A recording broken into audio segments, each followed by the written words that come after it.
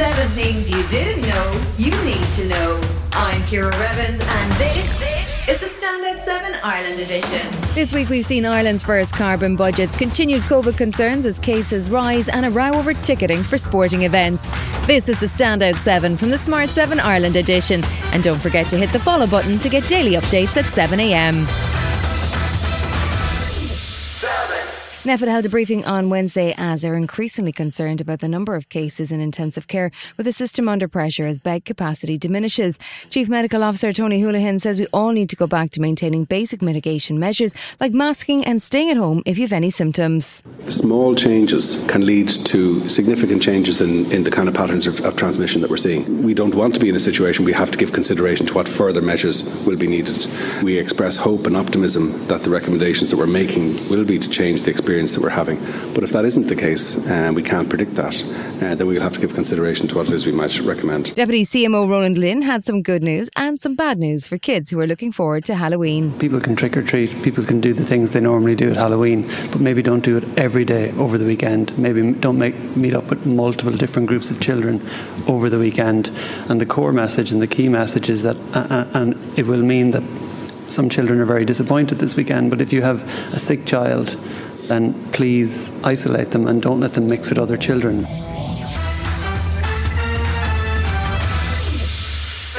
There was a new budget announced on Monday. Well, two in fact, as the Climate Change Advisory Council finalised two 5-year carbon budgets aimed at bringing Ireland's emissions of greenhouse gases down by 51% by 2031.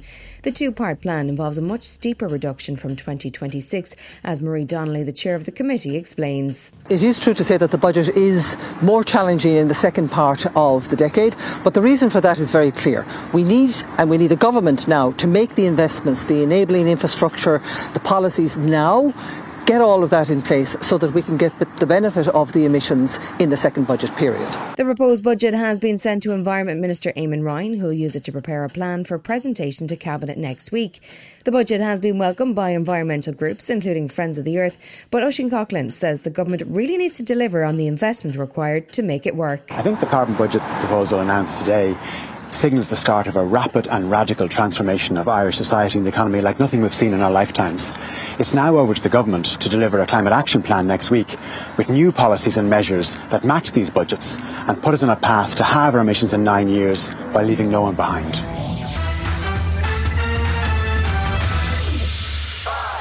Wednesday saw UK Chancellor Rishi Sunak set out his long-awaited and COVID-delayed budget in the Commons, and he was in a pretty positive mood, declaring that the UK economy had not been hit as hard by the pandemic as he expected. Today's budget does begin the work of preparing for a new economy post-COVID, an economy fit for a new age of optimism. After the prolonged row over universal credit and the post-pandemic reduction, he stepped back from tapering the payment, which could mean an extra £1,000 a year for low-income families.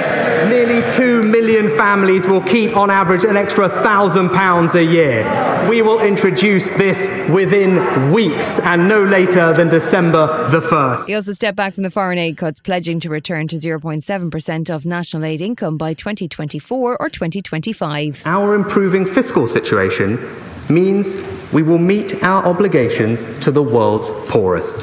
He also announced sweeping changes to alcohol taxes. The shake-up of the duty system will see taxes slashed on bubbly and beers, but will rise for stronger drinks such as red wine and spirits.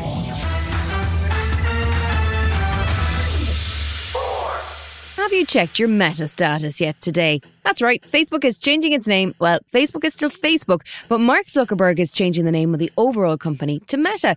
It's an opportune time to launch a new brand as Facebook comes under increasing pressure with the whistleblower testimony and the leaks of the Facebook papers. Mark says the new name is intended to reflect the broader focus on the exciting new world of the metaverse. It is time for us to adopt a new company brand to encompass everything that we do. To reflect who we are and what we hope to build, I am proud to announce that starting today, our company is now Meta. Our mission remains the same. It's still about bringing people together. Our apps and their brands, they're not changing either. And we are still the company that designs technology around people.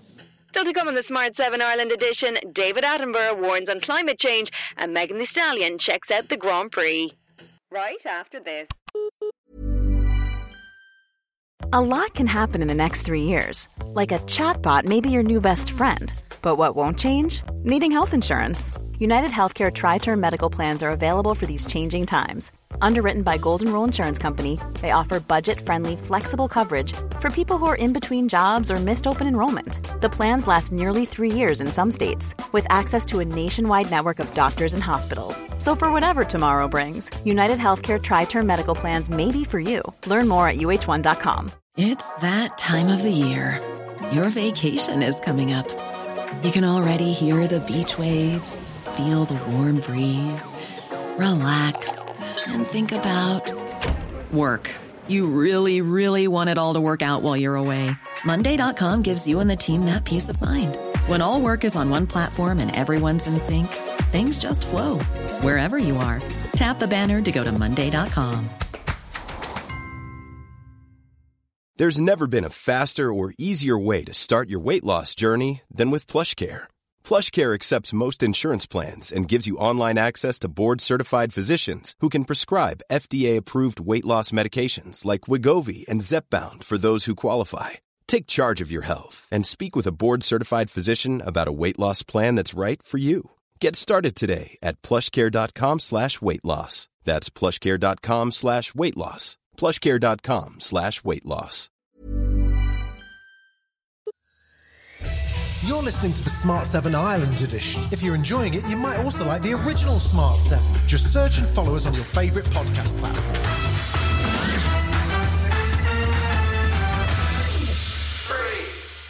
It's now only days from the COP26 climate summit in Glasgow, and with the Queen bowing out after her recent ill health, the pressure on UK Prime Minister Boris Johnson to deliver real impact continues. Campaigner Sir David Attenborough says it's our moral responsibility to take action to save those most at risk from the potentially catastrophic results of climate change. Our kind of industrialisation is one of the major factors in producing this change in climate.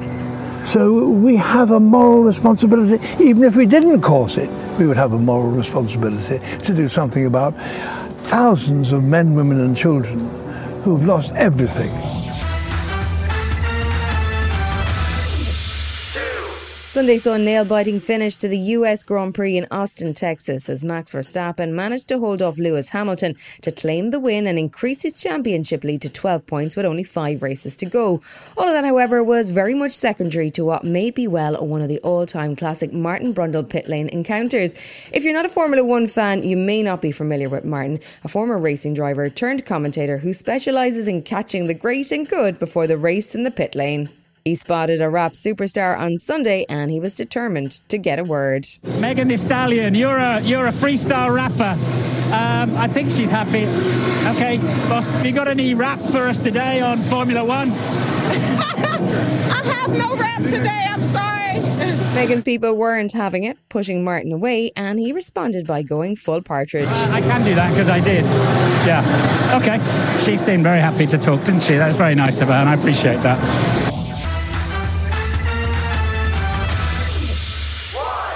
Succession is back with a bang. 2 episodes into season 3 and everyone is talking about the worst family on television, which is probably why HBO just announced they've greenlit season 4.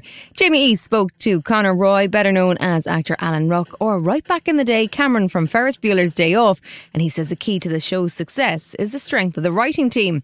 For the full interview, head over to our sister podcast, Previously on Succession, and get your Kendall, Shiv, Conor and Roman fix. They are all celebrated screenwriters and playwrights. And Jesse said something the other day. He said, all my writers are being offered their own shows. He said, I hope I can hang on to them.